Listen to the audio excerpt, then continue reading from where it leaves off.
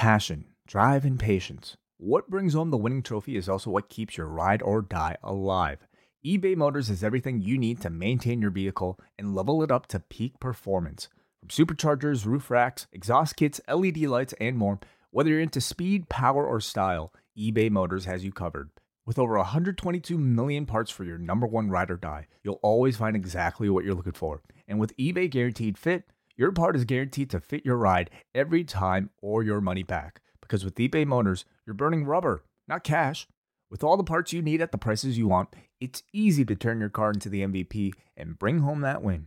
Keep your ride or die alive at ebaymotors.com. Eligible items only. Exclusions apply.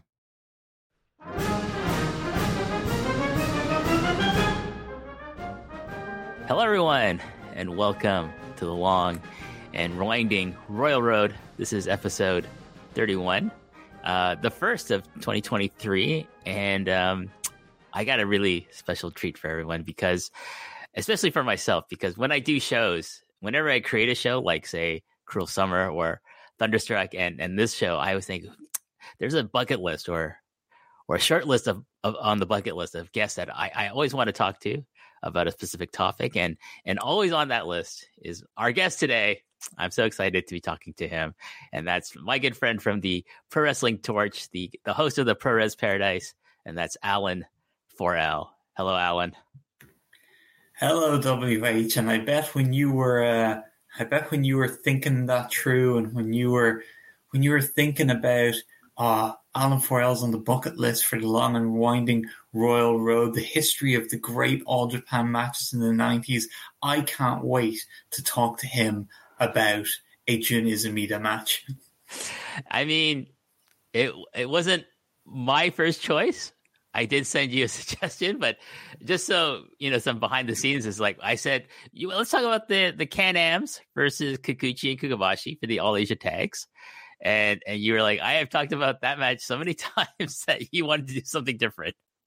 Everyone has heard my story about meeting Kobashi and talking about the match with Jamesy, who I didn't even know at the time was behind me in the queue at the meet and greet, and swears it was the greatest thing he had ever seen in his life.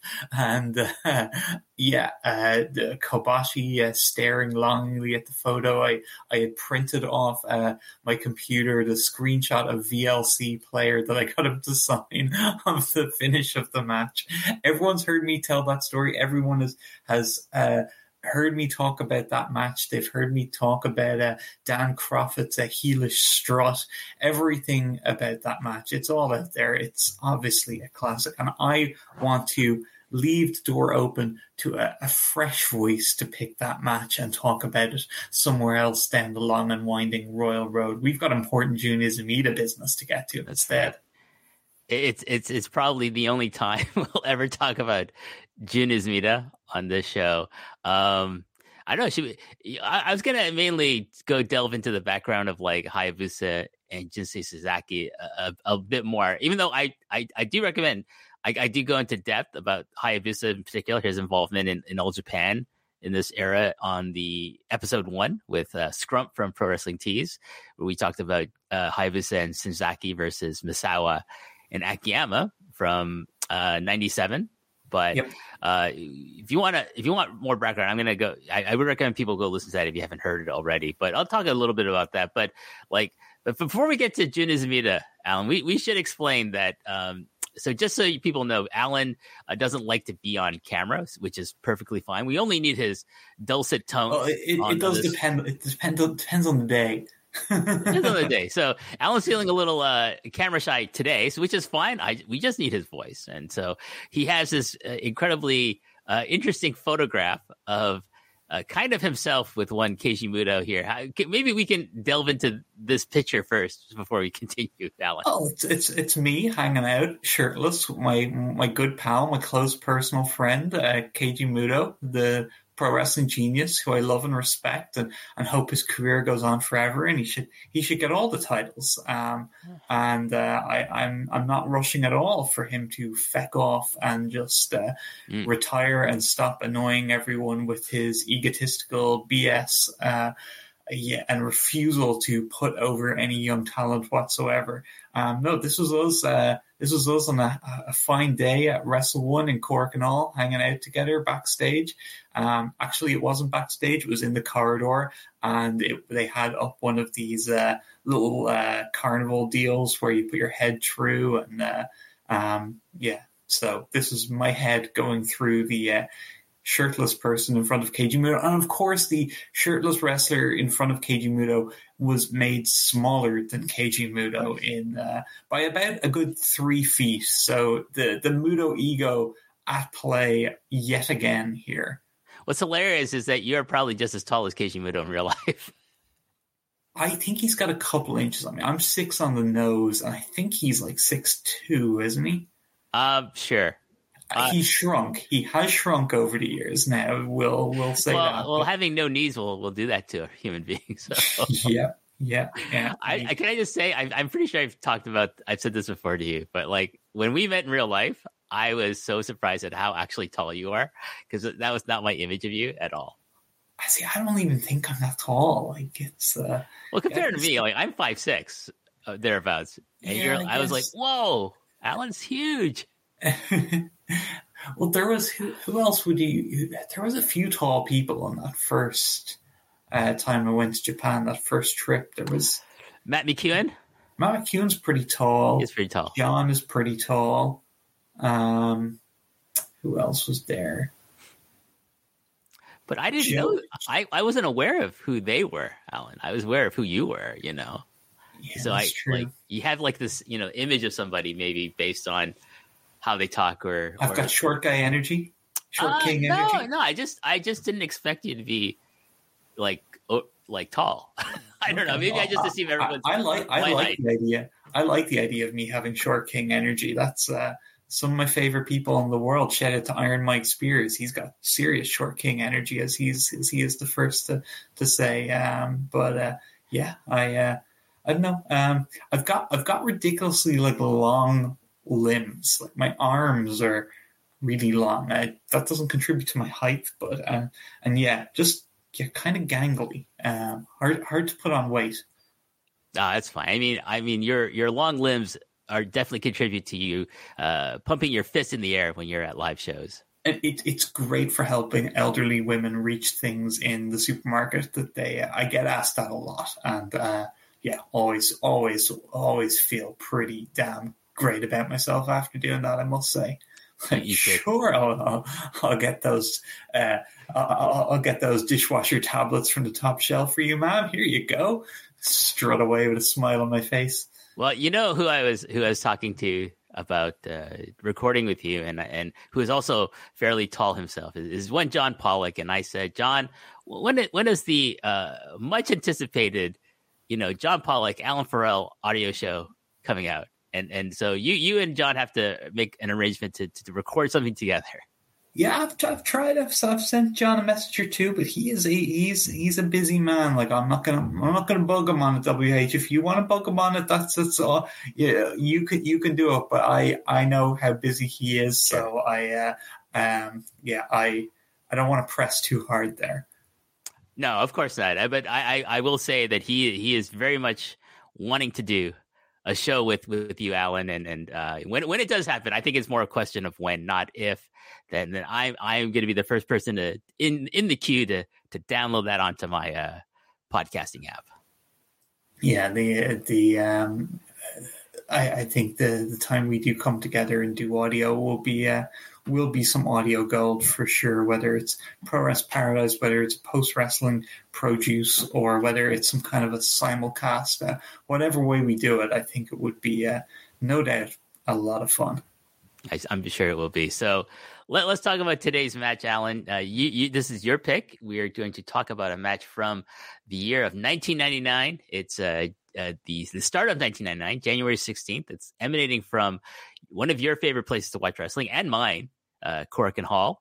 January 16th, 1999. It's the tag team of FMW's Hayabusa and Michinoku Pros, Jinsei Shinzaki, taking on the All Japan team of Jun Izumida and Taemin Honda, who are at the time the All Asia Tag Champions, and we kind of like hinted at this about Jun Izumida, like not someone you would normally, not a name you would normally hear on this show, because he's not really known for having like bangers in All Japan at the time, or even in Noah.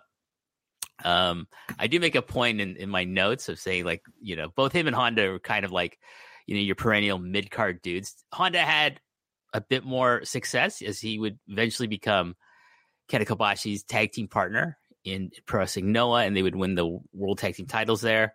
But at this time, he's still kind of like, lower on the card. Izumida would be a perennial undercard guy, because he, like to be frank, he was never really that good of a wrestler. Oh, now you'll get some pushback on that, WH.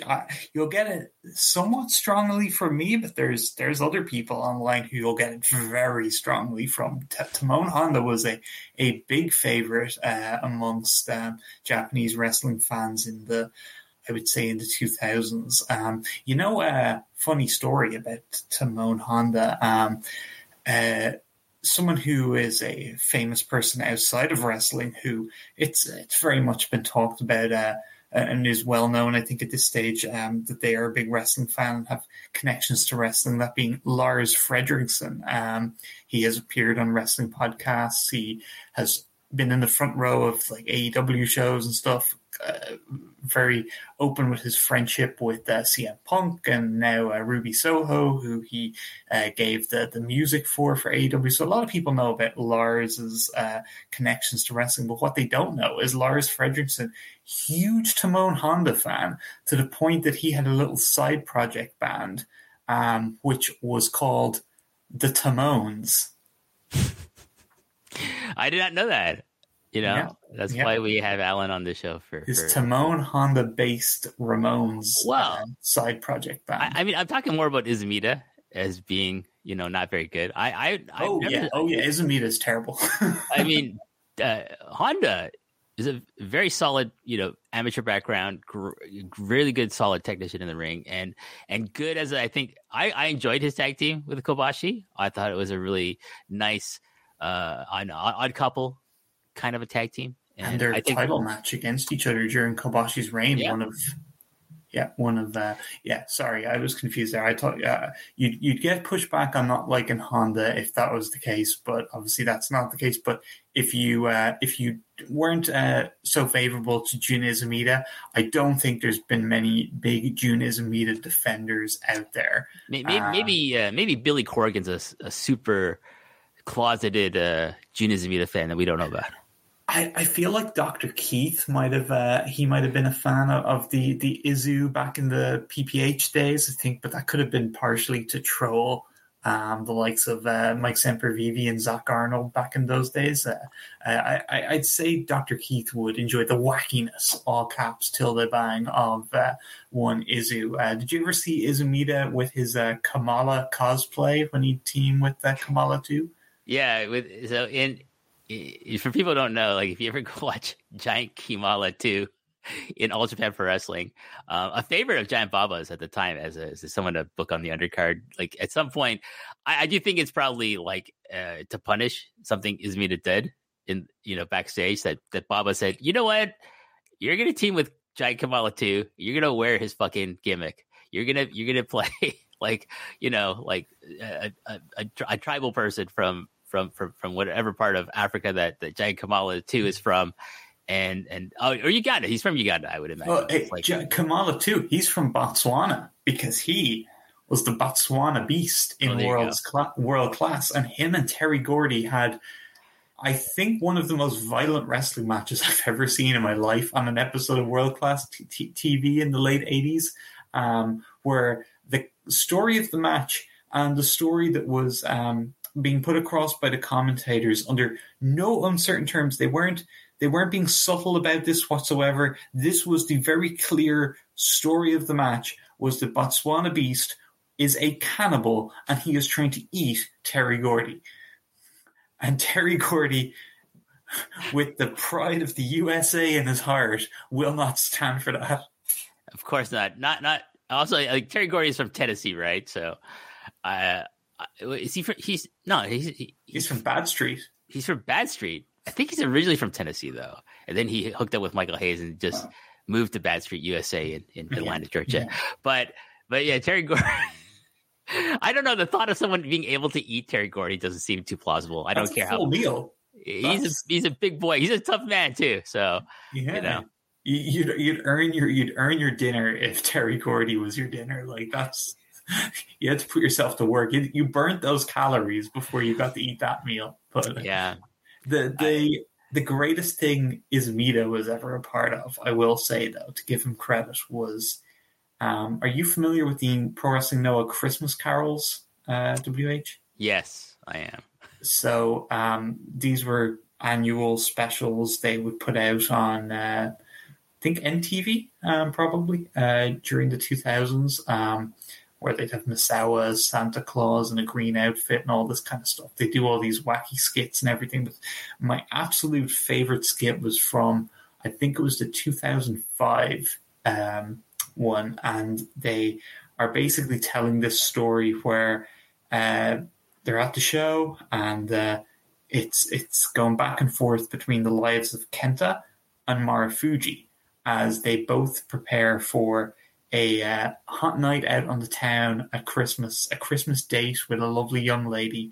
They each have similar kind of evenings planned going on. The two young baby faces that Misawa was pushing in Noah. But they were both on second duty that night at the show. And you have Misawa, of course, being seconded by Marufuji, and Izumida being seconded by Kenta, and which seems unrealistic in 2005, but go with the flow anyway. Misawa sees Marufuji looking up at the clock, and he's like, you can tell from body language. I don't speak Japanese, but it's very clear what's going on here.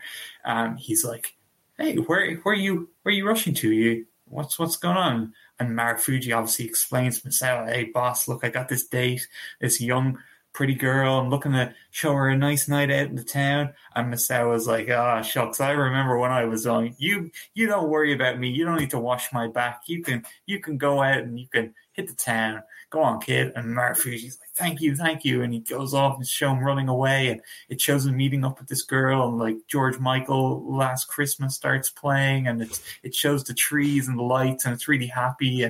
And then it cuts back to Kenta. And he's in the locker room. And he's scrubbing Izumida's back. And Izumida's reading the paper.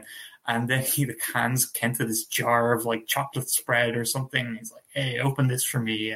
And pulls out some big thick slice of white bread, and Kenta's trying to open the jar and he can't open it. He keeps looking up at the clock, and Izumida's like totally no selling it. Doesn't get the gist whatsoever. It's absolutely tremendous. And eventually Kenta gets that jar open. He legs it out of there, gets to his date meeting place, arrives. There's no girl. And he's dejected, the head is down. But then he gets a tap on the shoulder, and he perks up, and he's like, "Oh!" And he turns around, and it's Izumida in his gear, out in the street, holding the jar, asking him to open it again. And then it cuts into Mariah Carey, "All I Want for Christmas," and it shows Kenta and Izumida dancing and popping champagne out in the street. It's the best thing ever.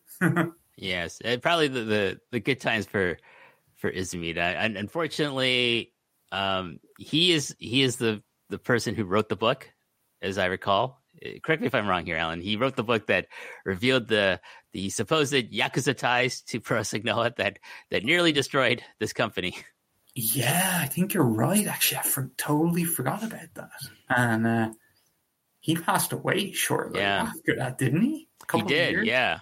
It's really dark times, like not just for Noah, but for Jin Izumida as well. And I think it's kind of sad, like, like we kind of make fun, like he was never a really great wrestler. This is probably this period we're going to talk about, this match is probably one of the peaks of his career. But like that, he'll probably be known among like a lot of hardcore, All Japan and Noah fans, particularly Noah fans, of being the guy who nearly destroyed the company because of his book. Because I don't think he was looked too fondly upon after that book came out, and like people just like read like, "Oh shit, Noah's allegedly got all these ties to the Yakuza, selling tickets and things like that." So I imagine any friends he might have had in the locker room totally gone after that. Yeah, I think he might have been. I could be wrong, but was he maybe one of the guys who was gone already at the stage he did that, where like there was the older guys that got cut, and that led to being what like the burning guys left, Yeah. Kobashi leaving because they were like, okay, if Misawa was still here, the old guys would be taken care of, and this was going against the not taking care of the older guys and having them have jobs for life is kind of going against the ethos of kind of what this promotion was built on and stuff. But yeah, yeah, as you said, pretty dark time those last couple of years for all Izzy. Well, we'll try to focus on the positive. We're going to talk about a match I don't ever recall seeing, so I'm going to assume I'm just going to say this is my first time watching this match, and I'm quite at the end of it. I will say I was quite glad that you picked this because I really enjoyed it, and I thought it was such a really fun match, and we'll get into the details of it. I do want to just briefly touch upon Hayabusa. Like I always say, like if Baba was able to steal him away from FMW full time, like would have been terrible for FMW. Would have been terrible. I think they would have survived to some extent with Masato Tanaka and Mike Awesome still there. But I do think if Baba was able to like coerce and stage a coup for the talents of Hayabusa, it would have been such a great boon to All Japan in the late 90s. Yeah, like on Awesome would have been pretty much regular ECW by 99 and then WCW, so he would have been off the table as well. FMW was just going down a path anyway that I don't think, like Hayabusa maybe kind of kept them afloat to an extent, but it's not like yeah, they were going in one direction. It was just kind of preventing the inevitable, really. I think when you talk about FMW and the issues they had, and Misawa was, I guess, really good friends with Hayabusa, and Baba wanted him. So, like at this point in time in the 90s, to have Baba and Misawa both kind of leaning in the same direction on something was probably rare in All Japan. So, I think Hayabusa would have been a guy they would have really loved to get. One of the reasons I picked this match was I think it's interesting to look at 1999 Hayabusa because when he first came into All Japan in 97 and the match you talked about, Misawa and Akiyama, but also from that tag league, the Kawada Taue match is one of my favorite All Japan matches. I probably would have picked that if you hadn't already done the Akiyama Misawa match from the same Real World Tag League. But I thought it was interesting to look at a match from 2 years later because you can kind of see how Hayabusa has gotten so much more polished as a worker by this point, I think, compared to not even so much compared to 97, but really like if you look back to like 94, 95 Hayabusa, like he is so rough around the edges. And at this point in 99, he's just so much more polished, and I think him and Shinzaki had a really solid tag team act down at this point with the double teams, and yeah, just the chemistry they had together was really strong, and they were really over. And yeah, I think anything from this era of All Japan, 99 in particular, is interesting to look at because they were fielding so much criticism for being kind of the same guys in the same matches and no real huge advancement of things. And people didn't like how long Kawada had to wait. And when he did finally beat Misawa, it was the weird triangle situation that they had, in the 97 Champion Carnival. So like there was a lot of criticism of All Japan, and people wanted fresh stuff there. And I feel like Baba and All Japan don't get the credit because when I go back, I wasn't following at the time, but when I went back and was watching all this stuff in order all through the 90s, like I really enjoyed the 97 to 99 stuff because they were getting these new guys in here that were, to me, as watching it a decade or so later, I did feel the kind of freshness. So I don't know why that wasn't acknowledged more in the time, because you had guys like the UWFI guys, Kakihara, Young Takayama, first starting to get good. Gary Albright, I think, was awesome in All Japan. Daisuke Ikeda came over, and then the FMW guys, when they were able to use them, they did. So they probably could have done more on the foreign side. I think they probably could have got more fresh American guys in at that point. They were still kind of going with the tried and trusted, your Johnny H's, your Steve Williams, after with these guys already kind of having been past it at this point. So I think they could have made an effort to get some more interesting American names or European names. But yeah, it's an interesting period of All Japan. And then Vader comes in, and I think Vader in All Japan is a tremendous run. So yeah, I like this era, and this is like a real, like, I wanted to pick a match that there was a good chance a lot of people listening to this hadn't seen before or weren't aware of. And no, it's not going to be like a Misawa Kawada Kobashi level classic, but it's a really fun match that complements that stuff and shows where there was some freshness on All Japan. And this is also the era where you're getting to see more of the undercard stuff, because Samurai TV is up and running at this point. So you're not just relying on the commercial tapes and the weekly television, which is very much going to just be focused on the main events, because like 1990 through to 96, there's not a lot of All Japan undercard stuff that isn't just a 2-minute joined in progress clipped version, so getting to see a full match from an undercard with guys like this in it was pretty cool. And we're fortunate that this is the era of Samurai TV that we are getting this stuff, as you said. I will also say, like, on the native side of this era of All Japan, you had the eventual, like, the rise of Jun Akiyama. He was just leaping and bounding to top of the card. He was eventually break off with Kobashi, form his own group.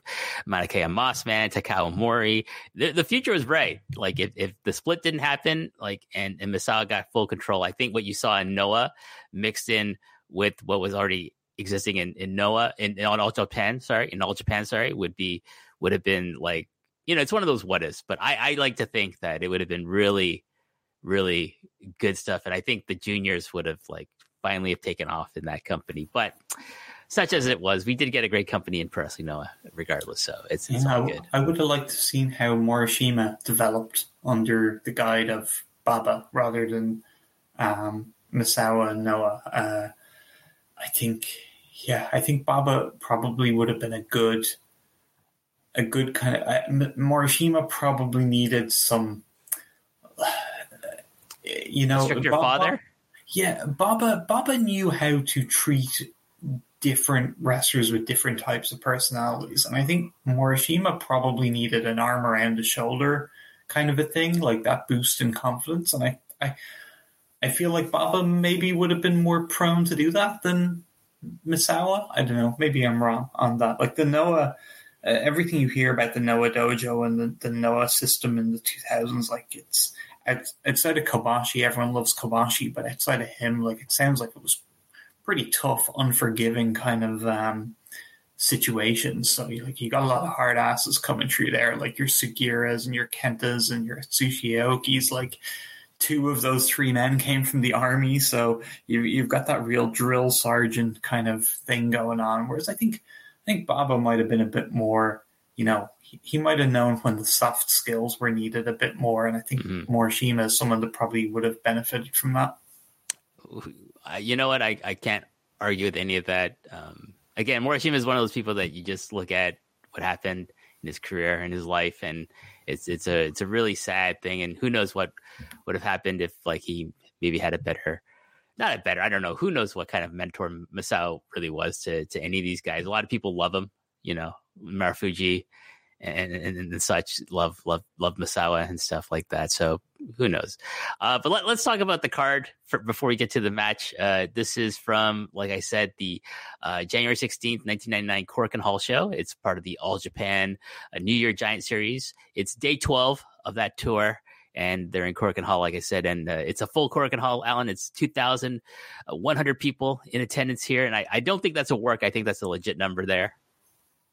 Yeah, it was jam-packed, and I thought it was interesting the way they shot it. I couldn't tell, maybe you might know better than me, WH, but it looked like the hard cam was either in one of the balconies or in a different position in the orange seats, because it just was looking down at the ring kind of from a different angle. The only other match I can think of that comes to mind that I remember being filmed in this way in Korakuen was a match I gave 5 stars to, the June 25th, I want to say, 2000 tag match in New Japan, which was Otani and Takaiwa versus the junior stars, Kanemoto and Minoru Tanaka. That was filmed in the same way. I think it was a camera on the balcony they had shooting down, which makes sense if it was a packed Cork, and they probably were able to remove the hard cam setup from the orange seats and free up some seats there. So that's very possible. I mean, they would have like just gone to the back of where the orange seat section is. I think, like, instead of, like, sometimes they have it, as I recall, maybe in the middle, right? In the middle section, of the where the orange seats are in Korakuen Hall. I think if they're looking down, then it's either probably 2 hard cams, one in the balcony and one, the other hard cam would be like from the orange seats at the top section, which they do have room up there for that. So no, I didn't really notice it myself, but I think depending on the setup that they have for Korakuen Hall, like how many people are there, how many tickets they sell in advance, that they probably do change the layout and the setup of where their cameras are going to be. So, I mean, if you watch enough shows from Korakuen Hall, I feel myself like it just blends in. Like, you can notice differences between certain promotions and how they do their camera setups and stuff like that. But from one promotion to show, it's not always necessarily evident to me. So it's a great observation you made there. Let's talk about this card, though. We'll go through the results. For opening things up is a singles match between I know two of your favorites for sure, Alan. Makoto Hashi and Naomichi Marufuji. They went to a 15-minute time limit draw. Yeah, very early in the career of both these guys, but especially Marufuji. Marufuji was great right from the offset. So I'd imagine 15 minutes of these two was a good, enjoyable, enthusiastic match. Next up is our old guy comedy 6-man tag team match. Haruka Aigen, Masanobu Fuchi, and Tsuyoshi Kikuchi defeating Mitsuo Momota, Rush Kimura, and Satoru Asako. Of course, Asako is a kind of a rookie at this point, and Kikuchi's, he's like a peer of Kobashi, Kawada, and Misawa, but even at at this time, he probably looked looking a lot older than he actually is. Asako he had been around since the early 90s, but I think he took a couple of years off maybe, and then came back and then went away again because he didn't come over to Noah. Actually, you know what? I think I'm wrong. I think he did a couple of Noah shows, but again, he didn't stay with it long term. So I don't know what his deal was, but he was always a pretty good worker. Like, he's in at least a handful of like the big tag matches that got really highly rated during the 90s. So he was always able to carry his end of the bargain, even if he wasn't the most charismatic or fiery performer. Kikuchi was awesome, but at this stage, Kikuchi was showing a lot of signs of the punishment that he had put himself through earlier in the decade catching up to him. And he would kind of rebound in Noah, particularly in 2002 with the feud against the New Japan Juniors, and that was kind of a last hurrah for him. But he was kind of washed, or showing signs of being washed already at this point, sadly. And being in there with Momota and Aigen was probably the best place for him on this night. Singles match, another person we talked about that made his debut, migrating over from New Japan, but also like fully part of the Japanese, diet government, is Hiroshi Hase, and he defeats Masahiro Kakihara from the UWFI in 13 minutes and 7 seconds. I'm sure this must have been a really good match. Yeah, I need to check if this is online. And I feel like I might have seen it, but I could be confusing it with the Kagihara Kobashi match, which is awesome. But yeah, I don't know how I didn't think of Hase in terms of other guys they brought in during the late 90s to freshen things up. Some people don't like Hase's run in All Japan. As a huge Hiroshi Hase fan of the wrestler Hiroshi Hase, I was always a big fan of his work.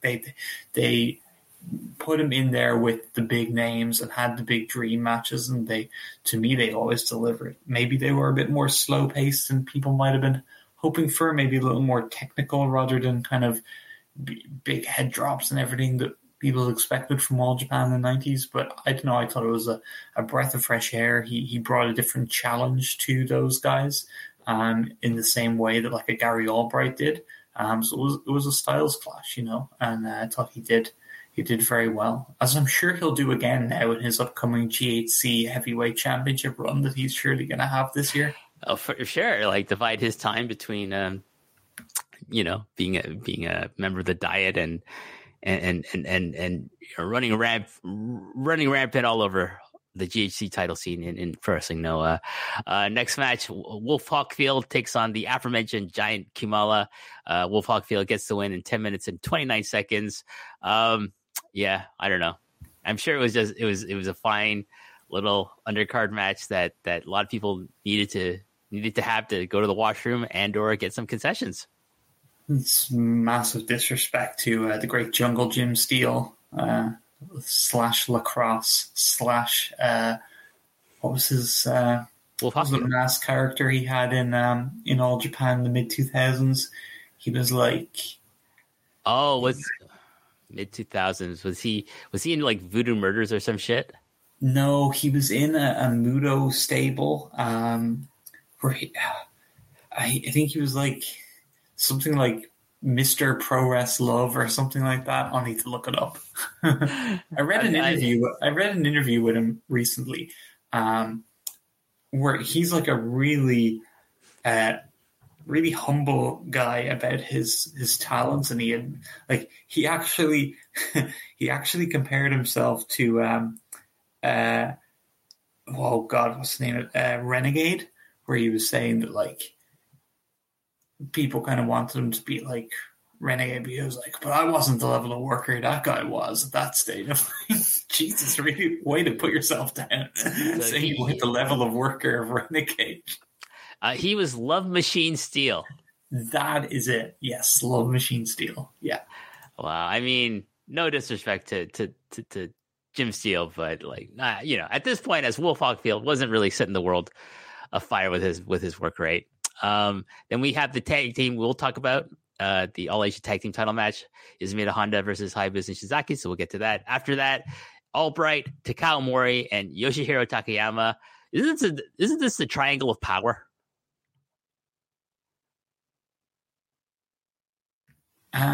Yeah, the All Japan late 90s stables confuse me in terms of time period and when certain things started and when they didn't. And so I think that was the three guys that formed the triangle of power. The All Japan stables weren't really. It wasn't like they would be a thing, but they weren't really focused on, it's not like an LIJ nowadays where it's like A, it lasts really long, and B, there's so much merchandising and branding, and the guys only appear with each other.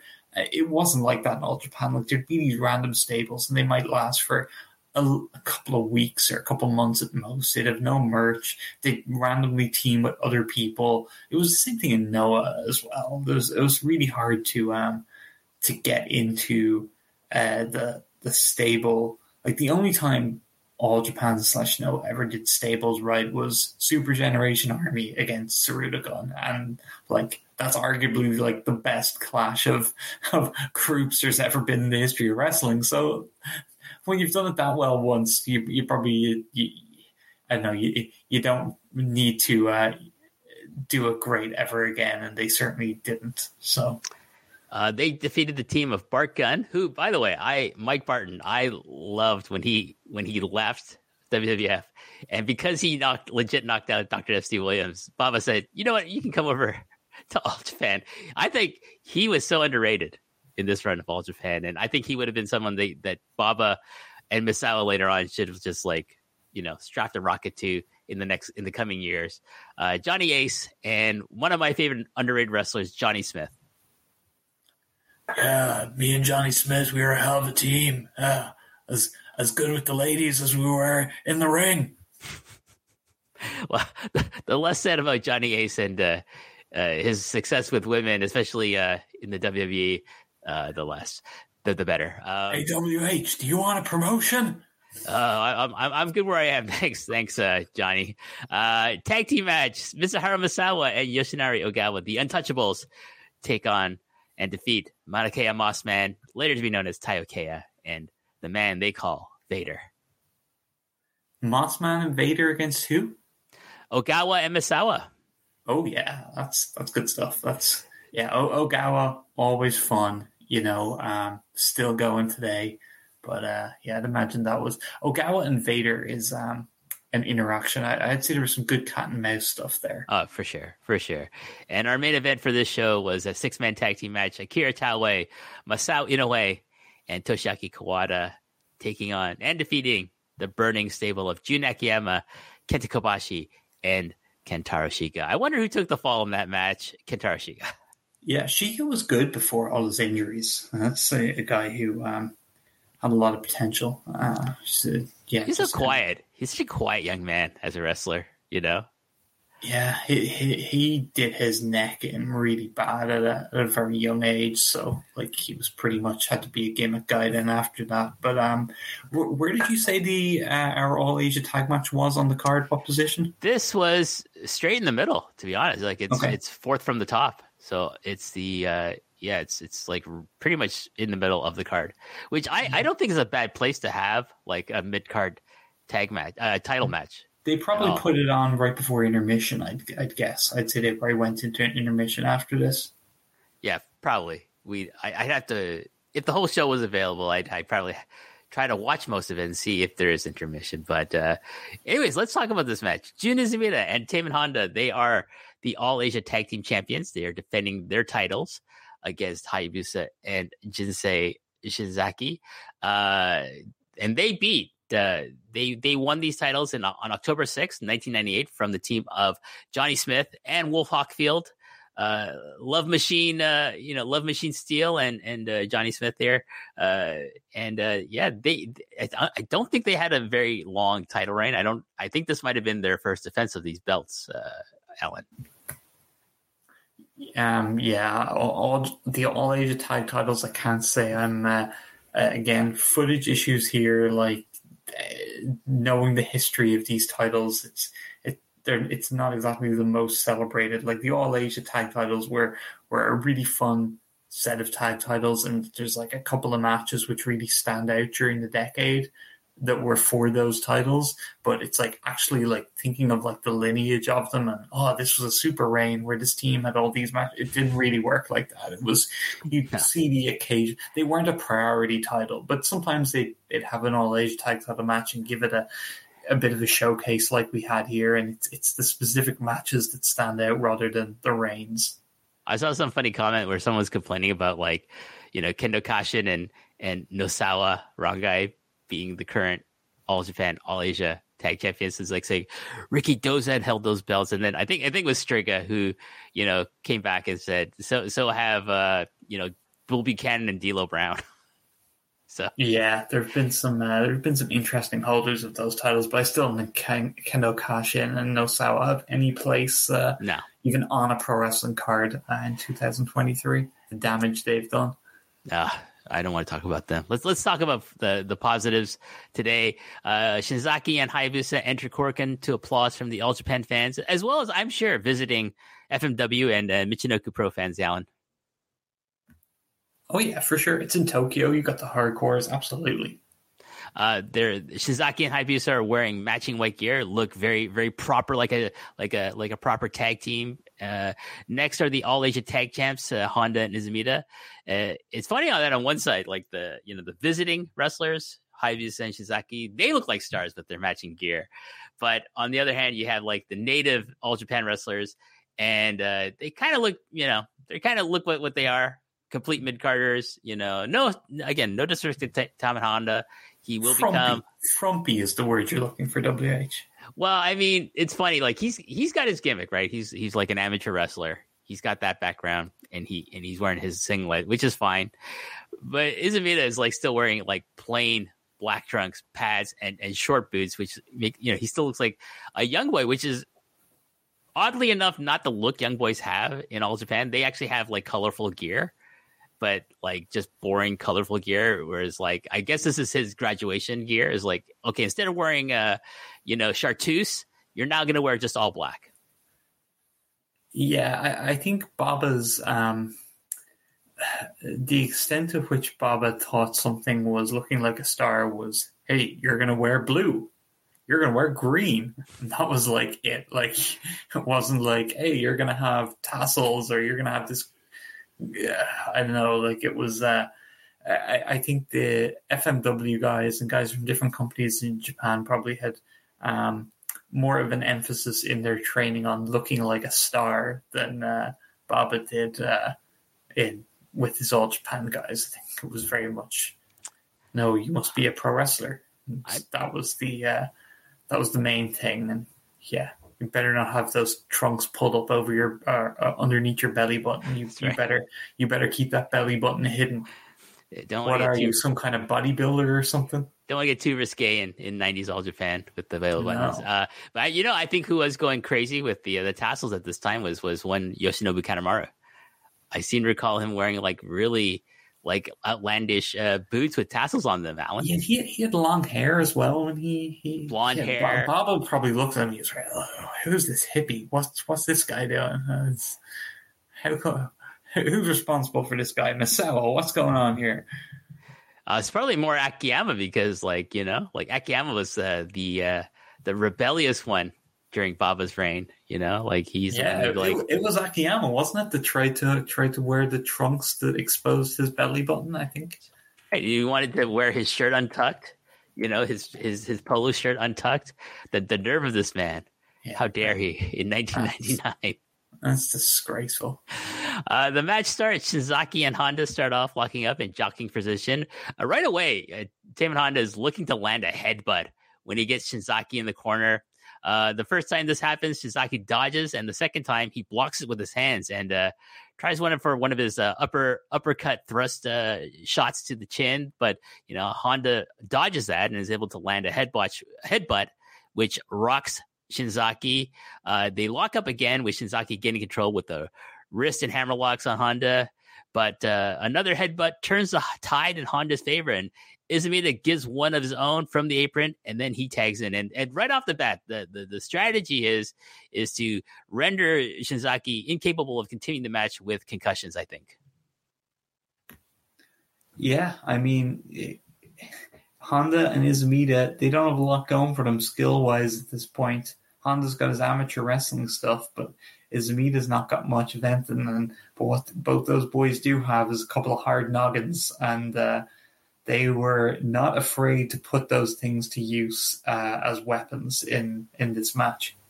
So Izumida continues just going for a series of headbutts, but is rocked by an uppercut thrust from Shinzaki, who finally tags Hayabusa in. Hayabusa comes into the ring via twisting slingshot body press over the top rope onto Izumida, who had been slammed to the mat just seconds before. Izumida is able to carry Hayabusa over to his corner, where Honda tags in, and they give Hayabusa a double headbutt. Hayabusa is able to get Honda on the mat, where he locks into head scissors until Izumida breaks the hold for his partner. Izumida comes back in and hits the ropes, knocking Hayabusa down with a shoulder tackle. Hayabusa drops down, but Izumida hits him in the back with a Kokeshi headbutt. Hayabusa gets hit with another shoulder tackle, and Izumida hits the ropes again, which allows Hayabusa to kip up and then do a crisscross spot with Izumida, which is probably the only time anyone will ever see Izumida do a crisscross spot in a match. And he does a leapfrog over the bigger man before hitting him with a beautiful standing dropkick. Just a great sequence here between Hayabusa and Jun Izumida.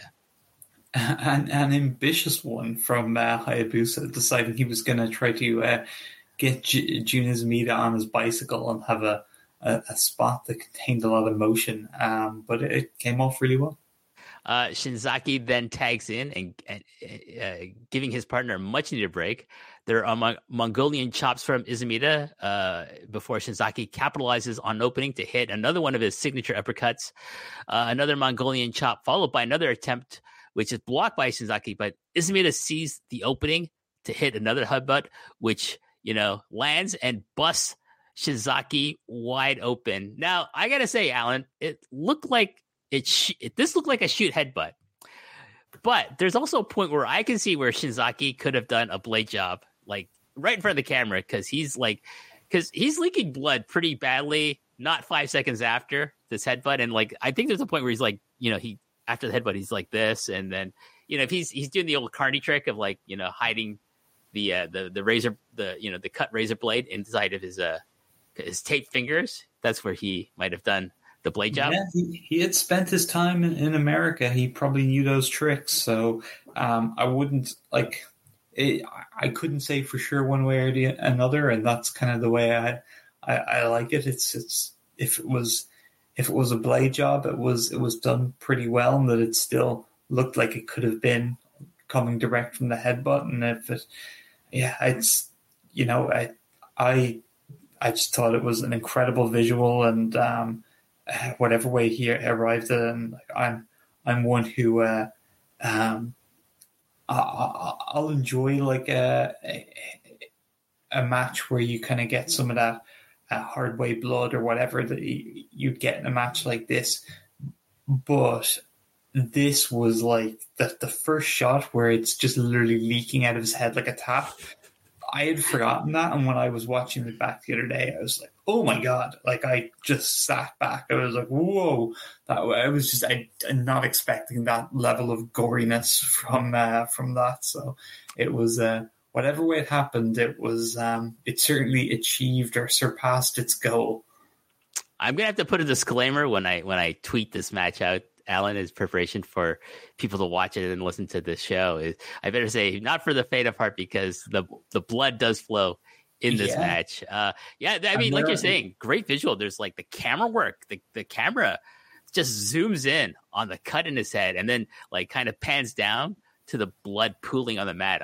Which I thought was just so well done and just so effective to show the amount of damage that Izumida's headbutt had done to Shinzaki here. Yeah, and of course with Shinzaki, and in this case Hayabusa too, wearing all white, as is the normal for Shinzaki. So it within a couple of minutes, he was basically wearing a red outfit. Yeah, basically him and Hayabusa had these red flames patterns on his white trunks, his white pants. But after a while, it's him rolling around on the mat after Shinzaki's blood all over it. You'd be hard pressed to think, where's the pattern end and the blood stains begin? It's really hard to tell sometimes. But yeah, back to this idea that he was Jinsei Shinzaki, of course, was Hakushi, the modern day kamikaze, which is a weird name to give a guy who's a Shinto priest, in my opinion. But that's Vince McMahon for you.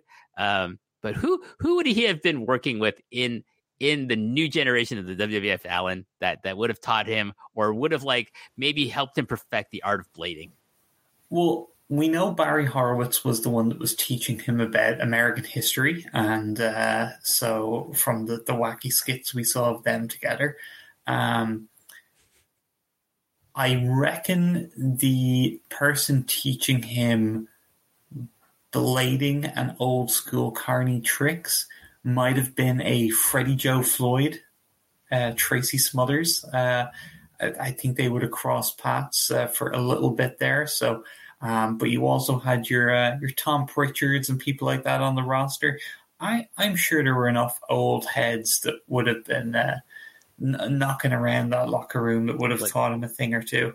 Was Savio Vega as Quang around at that time? I can't remember. Well, they were partners. They were the Shoguns. There you go. Were they called that? I don't recall this. I'm not going to go look for footage of Shinzaki and Savio Vega as Quang, the ninja, teaming up. Yeah, the Shoguns. They had a couple of really fun TV tag matches against I can't remember. Mike Falcone's going to kill me for not remembering this, but it was some combo of like your 1-2-3 Kid, Bob Holly, Marty Jannetty type lower card baby faces that were. Dude, I now have to like hunt down these matches now. This sounds awesome. Okay, first thing I'm going to do is when we finish the shows, I'm going to go look for Savio Vega and Jinsei Sasaki, aka Hakushi and Kwang, teaming up against like Bob Holly and 1-2-3 Kid. That sounds like an awesome tag team match. My God. But back to this match. Shinzaki is good to fight still and walks groggily around the ring as Izumida immediately goes back to headbutting him. Poor fella. Honda tags in and also starts assaulting Shinzaki with headbutts as the referee drags Honda away from the prone Shinzaki in the corner. Izumida, the bastard that he is, jumps on him with more headbutts. Poor Jinsei Shinzaki. Shinzaki is really bleeding a gusher here, Alan. He tries to counter with his own headbutt, which is dumb, and Honda just says, "Hey, fuck you," and returns his favor. WH, he is a modern day kamikaze. Remember? Yeah, he's also a Shinto priest, which is like I'm pretty sure they're not suicidal.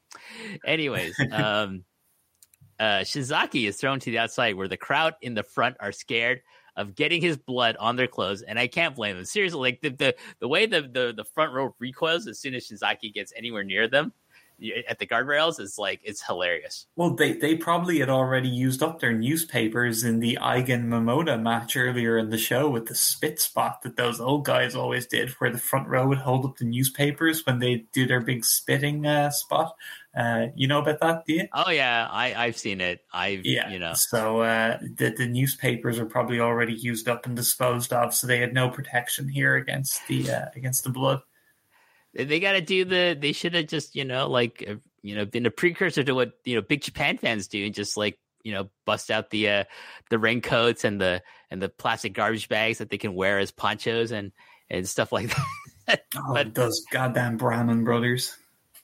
Who's to know that Jinsei Shinzaki would be bleeding this much? But back in the ring, Honda drops Shinzaki right on his fucking neck with a back suplex. So he's getting it all. His whole upper head neck area is just getting worked over and totally fucked up by Honda here. Hayabusa makes a save and there's only a 2 count. Shinzaki hits a sunset flip, but Honda immediately drops down with the Yokozuna style bonsai drop, and then hits more headbutts for the audacity of being caught in a sunset flip. Here, Alan. I lost you for the last second there, WH. Sorry, I up to bonsai drops. He goes from the Yokozuna style bonsai drop into more headbutts as a punishment for being caught in a move such as the sunset flip from Jinsei Shinzaki here.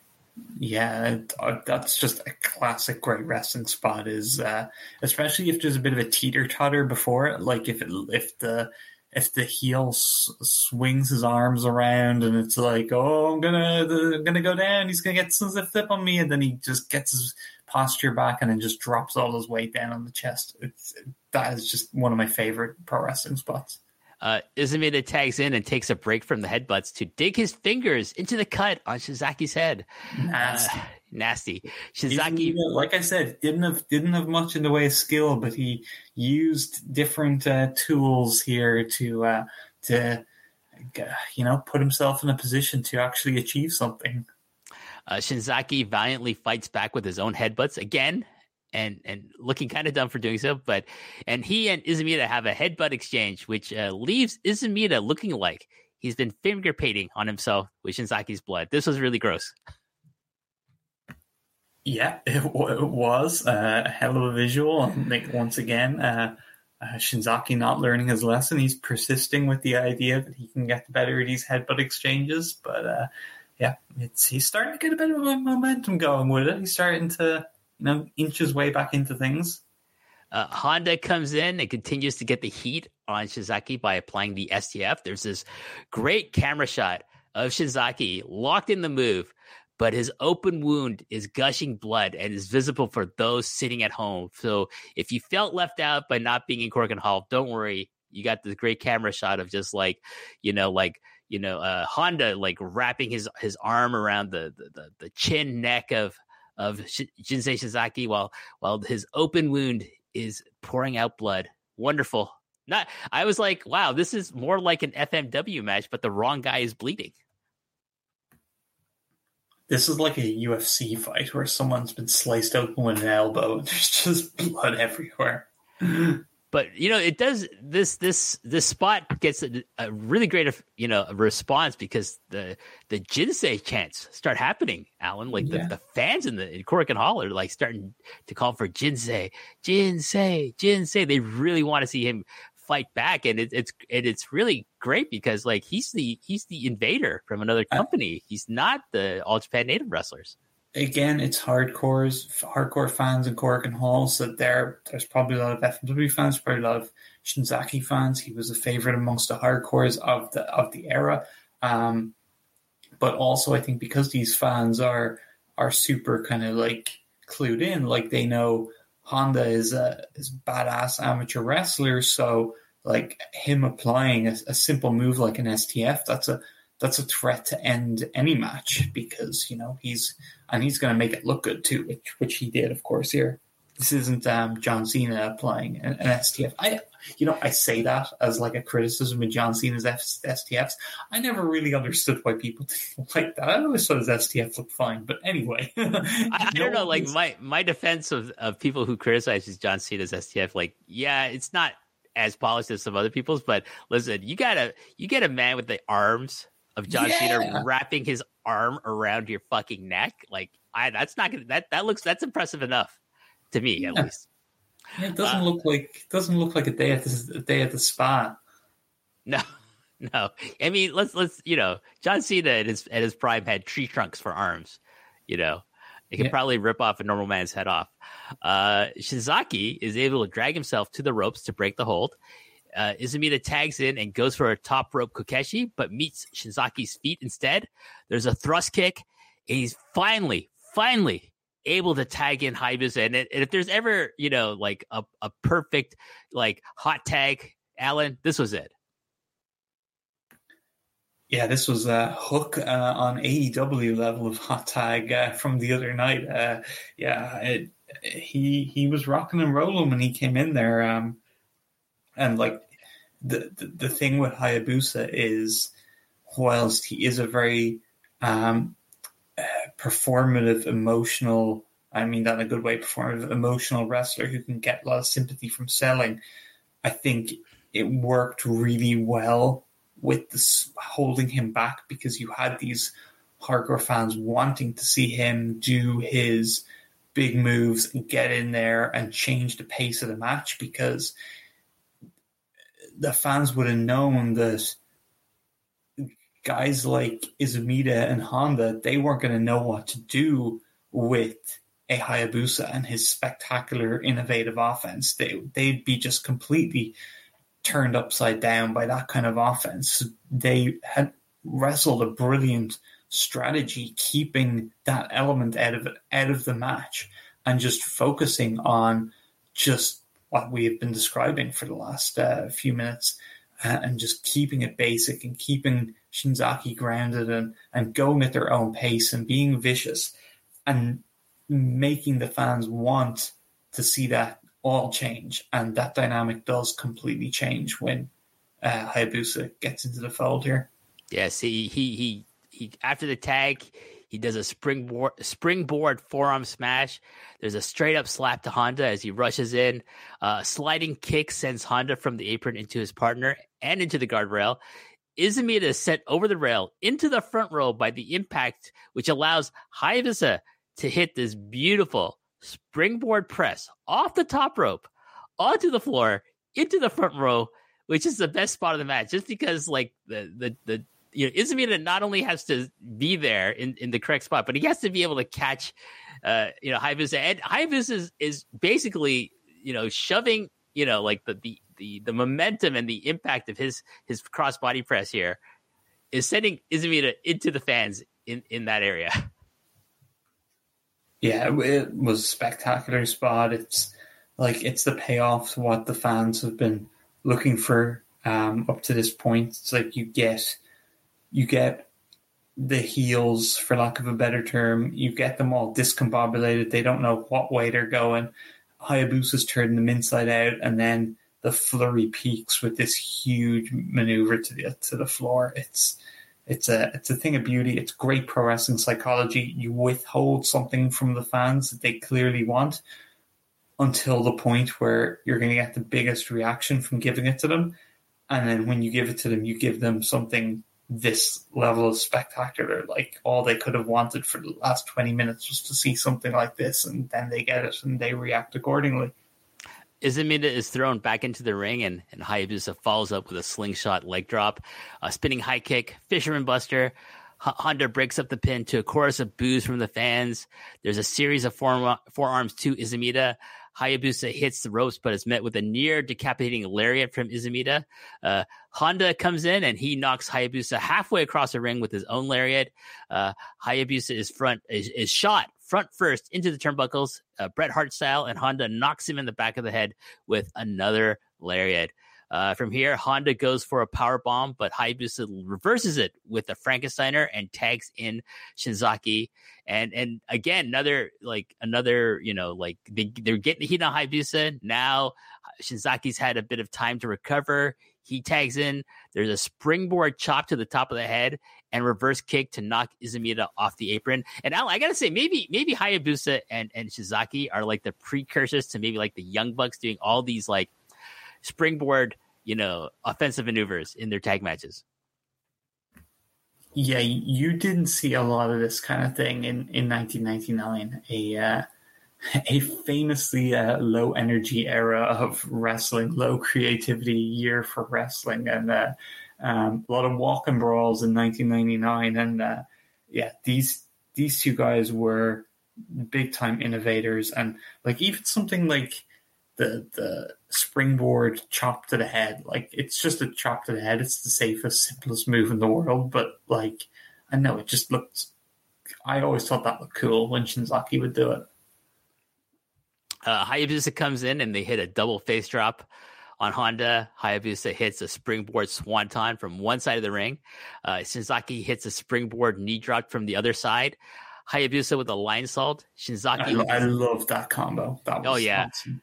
Shinzaki with his trademark praying flying shoulder tackle. A pin attempt, but only a 2 count here. And by the way, the mat is completely covered in blood at this point. It's just thinking about like, oh my God, they're really going to have to like scrub this thing clean after the intermission. Maybe it was designed to be like this before the intermission, because that's maybe when they had to go in and just like scrub it down, Alan, and clean it off. Yeah, there's mounting evidence for a blade job here, or at the very least, we'll just headbutt you until you bleed, because between the ways the cameras picked up the blood, both guys wearing all white, the positioning of the match on the card, it certainly seems like it didn't catch anyone by surprise that there was blood in this match. Honda blocks a power bomb with the backdrop and hits his own Kokeshi headbutt. Izumida comes in and hits a top rope diving headbutt, but Hayabusa breaks up the pin attempt.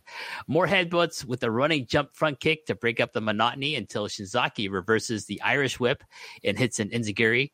Hayabusa tags in and hits a springboard reverse spin kick. Hayabusa catches Izumida on the top rope and hits a belly-to-belly suplex from there, which is kind of funny. Like, you would think it'd be maybe like Honda hitting the belly-to-belly suplex from the top rope, but no, it's Hayabusa, and he throws the big man over his own head from the top rope. Great move from him. There's a Jimmer suplex and only a 2 count on Izumida. Again, another great sequence here from like the Shinzaki and Hayabusa, but also it's a really back and forth match at this point. Yeah, it's I love when you get a tag match like this, where again we go back to the strategy. One team have this very clear strategy that they stick to, and it's working really well, and for a long period, and then it goes out the window, and they lose control of the match. But then gradually they adjust to what the match is now, and they give themselves another chance. It's a story you see told in all sports. Like any sport that I can think of, I've seen matches or games where momentum has switched in such a way where one team just had, or one player just had things under control for a long period, and then they lose control and things go a bit awry, but then they kind of get themselves back into it, and then it's kind of all to play for. It's 50-50. From here, Shinzaki comes in and drop kicks Honda off the apron. Hayabusa hits the Firebird splash, but Honda breaks up that pin, that bastard. Honda then lands machine gun headbutts on Hayabusa. He tags in and goes for a German suplex, but his back is to Shinzaki, who hits him with the beautiful springboard forearm to the back of the head. And Hayabusa hits him with the high kick to the head. There's a tag. Shinzaki hits the springboard missile drop kick and then goes for his straightjacket chokehold. Izumida tries to stop Shinzaki while he's covering Honda, but Shinzaki catches his foot and does his unique version of the dragon screw leg whip. And I don't know, Alan, can you describe like how, if people haven't seen this match and are just listening to this first, his version of this dragon screw leg whip is so cool. Can you describe it? There's a name for it, and I don't know if it's a name specifically given by Shinzaki, but in different wrestling video games, I remember this move having its own name. But yeah, it's a totally different style of dragon screw, where it almost looks like the ankle gets more of a punishment than a traditional dragon screw. Yeah, really, really cool. It looks like it would just destroy every part of your leg if you were taking this move. I mean, the interesting thing about how Shinzaki does it, as opposed to like say Tatsumi Fujitami or Keiji Muto or Hiroshi Tanahashi, is like those guys will like use one arm to hold the leg, and then use their other to like just jam their forearm into the leg, into like the knee joint from the inside, kind of. Yeah. Whereas Shinzaki holds both a foot with both his arms, he twists, and his opponent twists with them, sending them like 360 over the ring. And like you got to think it's like, I always wonder how the mechanics of that, because like your opponent has to go along with you, and if your opponent doesn't look that agile, which neither of these guys, Honda or Izumida, look that agile, that it must be a lot of his own strength as well, like, and his own momentum, like carrying these guys over. Yeah, I would think it's one of those things where wrestlers kind of show each other how to take a move to make it look the way it's intended, and most of the time things play out like that. But then obviously there's lots of famous examples like Styles clash with guys not tucking their head and stuff like that, where guys don't take a move the way it's supposed to. And you could totally see like this one, if the person taking the move wasn't like athletically coordinated or whatever, and they'd get confused in the moment and kind of start turning the wrong way. And once you do that, it's all going to go awry. But no, it was taken perfectly here. And I've never seen this move kind of go awry. It always seems to be, maybe that speaks to Shinzaki. Maybe he's a good communicator in terms of teaching people what they need to do to take this bump. Shinzaki holds up Honda, and Hayabusa hits him with a springboard face crusher, and then he runs across the ring to deliver a plancha onto Izumida, who is on the floor. Just amazing athleticism. Excuse me. Shinzaki tries for a dragon screw on Honda, who blocks with headbutts and goes for a German, but Hayabusa hits him with a springboard chop to the head, and Shinzaki follows up with his beautiful Pele kick style kind of enziguri here, which I love when he does. This is one of his signature moves that I just absolutely love, Alan.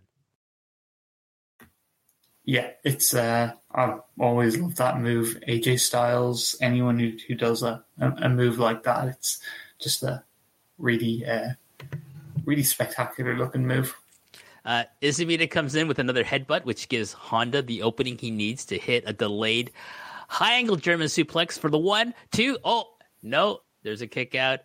There's another headbutt exchange, including one from Izumida to Shinzaki while he's on the apron, and then Honda hits another German, but Hayabusa saves his partner in the nick of time.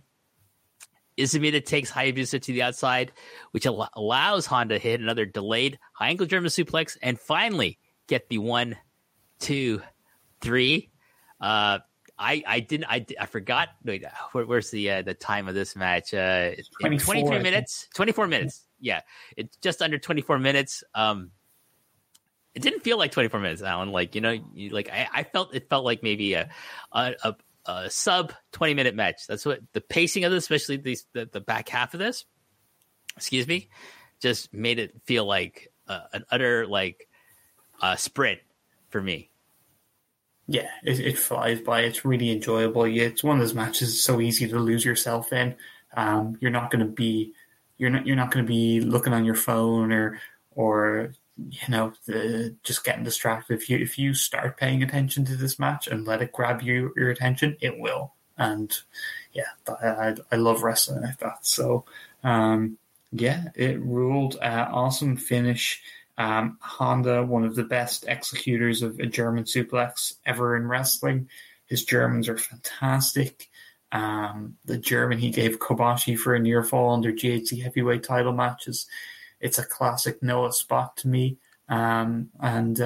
He delivered quite a choice German here to win the All Asia Gold, and it was taken really well. And the whole scene of the final last save, getting in there before Izumida did his part. I will say I think there was an opportunity for Izumida to do something, I don't know, maybe a bit more spectacular to clear it was Hayabusa, wasn't it? Made the save to clear Hayabusa out of the ring. Maybe hit some kind of a lariat or something, or maybe pay off all the rest of the match and do a headbutt or something. But he just kind of bowled him to the outside in non-spectacular fashion, which probably was in keeping with Izumida as a character and with the story of the match in many ways. But I think that that element of the finish could have maybe popped just a little bit more. But Honda and Shinzaki, in terms of the actual move for the pin, made it look great. Yeah, I thought this is a fantastic All Asia Tag Team title match. I thought what made it great was the drama of the cut on Shizaki's head and the blood, but and just the kind of continual assault from the headbutts. But also, you didn't know who, it could have gone either way. It's for the All Asia Tag titles. They're titles that Babo does not have a problem putting on other people, people that you would not think should hold these titles or would win these titles. So this match could have gone either way. Izumida and Honda aren't necessarily protected guys in All Japan. So I think a lot of the drama for me, I didn't know the outcome of this match before I watched it, which is great. I always love when that happens, when I'm actually able to do that for this particular show, because I do know the outcomes of most of these matches. But yeah, I just thought, if I was in Korakuen for this live, this kind of a match, then I would probably be rating it really high on my year-end list or something like that. Yeah, it's a special match, and it's one that, as you said, if you're there live for, it's gonna really stick out in your memory, because it's very different. It's guys you wouldn't be used to or expecting to have. It would be such a bonus if you went to this card and you're looking at your main event with your Kobashi and your Akiyama and guys like that, and you see Vader on there and going against Misawa in a tag, and you've got all these kind of marquee things, and you are expecting to be very, very good. And then it's you see this match, it's oh, okay, that's kind of a weird match for the All Asia, but it'd be cool to see Hayabusa and Shinzaki. And then the match unfolds as it does here. I did a show a couple months ago on Pro Wrestling Paradise about miracle matches, and kind of matches that you wouldn't expect to be just something clicks and they just really deliver more than they should on paper. And this is a really great example of a miracle match in terms of what I think of that being. Oh, for sure. Just a couple of notes as we close out. These two teams would rematch about a month later on February 13th, back at Korakuen Hall, where Hayabusa and Shinzaki would win the All Asia Tag Team titles. Hayabusa and Jinsei Shinzaki would successfully defend them once in FMW, defeating the team of Masato Tanaka and Tetsuhiro Kuroda. Remember him, Alan? Tetsuhiro Kuroda with the towel and the team No Respect dance. How can anyone forget the Team No Respect dance? So, have you ever seen Kojima joining in on the Team No Respect dance? I have. I can't remember exactly what the context of it was, but I do have this vivid image in my brain right now. He was into it. Kojima threw himself double feet right into that one. Was he invading? No, was like what was who's his name? Kanemaru was. Is he invading All Japan? No, it was like on an Apache Proto or something. That was, I think he teamed with Makabe. No, he teamed with those guys against like a Great Bash Heel team, I think. Oh, okay, all right. Yeah, so that FMW match happened on March 19th, and Hayabusa and Jinsei Shinzaki would lose the All Asia Tag Team title to the team of No Fear, who, of course, Takao Omori and Yoshihiro Takayama on June 4th. So I think all these matches would probably be worth watching. I have seen the rematch. I would say this match, well, that match is fun to watch as well. This one has a little bit more drama with like, the blood and stuff like that. But yeah, a great little run for like from, continuing from the nice run in the real world tag league from 1997 for Hayabusa and Jinsei Sasaki. I'm sure I will get to reviewing the match that they have with Kawada and Taue at some point on this show, and look forward to do that. Maybe with you, Alan. Maybe that'll be our next match to do sometime in the future. Oh, sorry, I thought I was on mute and I went to unmute myself, realized I wasn't. This being the Kawada and Taue 97 match, is it? Yeah, maybe we'll do that in the future one of these days. For sure. Or something else that you might be like, I want to talk about this one though. And that's fine. What else did I have on the list I gave you, WH, of random kind of matches that I thought would be interesting? Go back and look at our DMs here. I can do that really quickly. I'm just going to scroll up. Kobashi versus Honda, from which you were referencing. Oh yeah, Nora. Yeah. We could do that one. That fits in with the theme of the show. Kawada, Taue, and Honda. You really we're on a Honda kick or something. Versus Misawa, Kobashi, and Asako from 95. There you go. Asako I think that was a 5-star Observer match, which is why I picked it out, because it's probably the only 5-star match that included Timon Honda and Satoru Asako. Also, Can-Am Express versus Joe Malenko and Kenta Kobashi for the All Asia Tag titles from '89. That match. So yeah, you know what, we can pull from this list. You know what, you got to do. I'll let you do the honors next time when I give you the call. I say, hey, Alan, do you want to come back on? And if you think of something else, that's awesome as well. But any of these matches sound like they would be fun to watch and review with you. Who knows, WH? I might find some Jan Kimala too. Of course, you must emphasize the I instead of the A in Kimala. Right. Some Jan Kimala 2 match that just knocks my socks off that I demand we do instead. Maybe you can. It's like Giant Kimala 2 and Izumida versus, I don't know, George Hines and Jim Steele. Hey, George Hines, plug for my pal Chris Hero, his shoot interview series on High Spots. Really, listeners to this show in particular would very much enjoy the George Hines interview with Hero. Huge amounts of knowledge and stuff into our experience, I should say, of being on tour with All Japan in the 90s and being around all these guys. It's fascinating because George Hines did hundreds of tours for All Japan in the 90s and the 2000s. So, really, really interesting stuff in that. Oh, yeah, definitely worth checking out. George Hines, for people who don't know, didn't go to Noah. He stayed in All Japan, and they gave him a strong push during the return of Tenryu era. So definitely that would be, if you're interested in that history, definitely go check out the podcast Chris Hero does with George Hines for sure. But let's plug stuff for you, Alan. Where can people find more of Alan Farrell? I would say Alan Farrell's Pro Wrest Paradise is the best place to go. And of course, that's over at PW Torch VIP.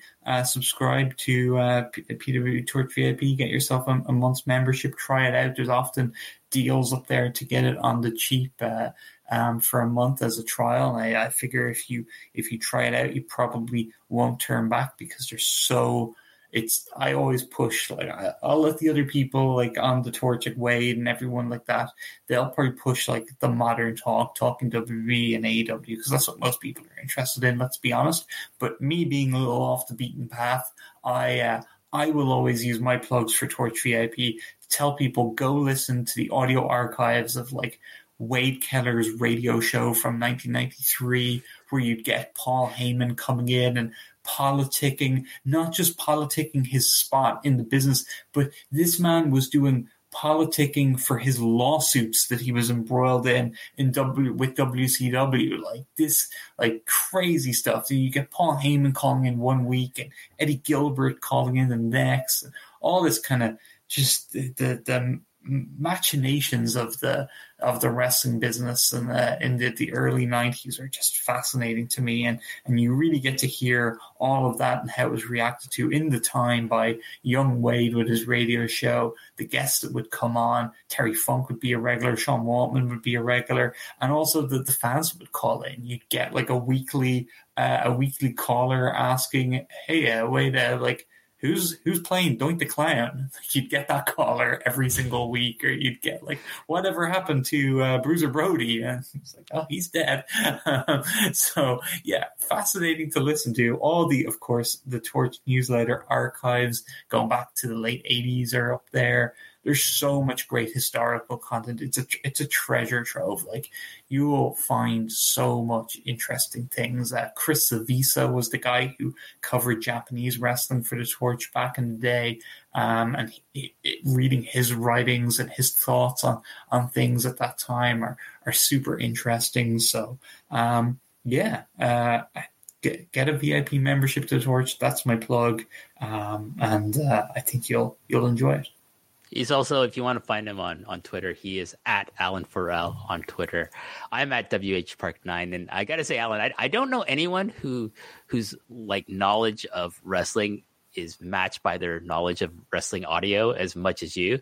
So I feel I always learn something when talking with you. And thank you for coming on to the show. I love talking with you again, and I hope we can do it again sooner rather than later. And we'll talk. We'll have a great banter as well. I always like doing that with you as well. And yeah, check Alan out over at the Pro Wrestling Torch, along with like a lot of other people that have appeared on, like in particular, Rich Fan. Our good friend Rich Fan has been on the show and done MCU later, of course, here at Post Wrestling. But so many great personalities and writers and reporters, analysts over at the Torch. You know, like I say, if you want the best bang for your buck for wrestling content, related content, then it's Post Wrestling and the Torch are probably your most trusted sources and most, I think, the highest quality, in my humble opinion, Alan. Well, I love what the guys do over at Post Wrestling, yourself included, WH. It's great stuff. I have all the respect in the world for John and Wai and what they've achieved there, and it's a real in a wrestling media climate, which can be kind of like banging your head against the wall sometimes when you see some of the stuff that's out there. And John and Wai are a shining light, and Post Wrestling is a shining light amongst that for sure. So always encourage. Not that I have to tell anyone who's listening to this show, but always encourage people to check out Post Wrestling. Guys that are doing things right. And next month we will have. I have already secured the services of one John Cena to be coming on to this show, and we'll be talking about. I'm not going to tell you what we're talking about. You'll have to keep an eye on social media as well as. How's his STF looking these days? Who, John Cena? I don't think John Cena. Not to slander good old John Cena, but I don't think he could be able to put on STF. I think the mechanics of it might confuse him. No offense, John, if you're listening. I know he's listening. He listens to every show I do, but we'll have John on next week and next month. Sorry, and then he'll be. He picked a match. We'll talk about what it is then. But on behalf of Alan, thank you for everyone listening and watching on YouTube. Thank you. Leave a like, subscribe to the Post Wrestling YouTube channel. Subscribe to the Post Wrestling Cafe, the Patreon. You can find all at the website postwrestling.com. And until next time, thank you for listening. And until then, I will say goodbye.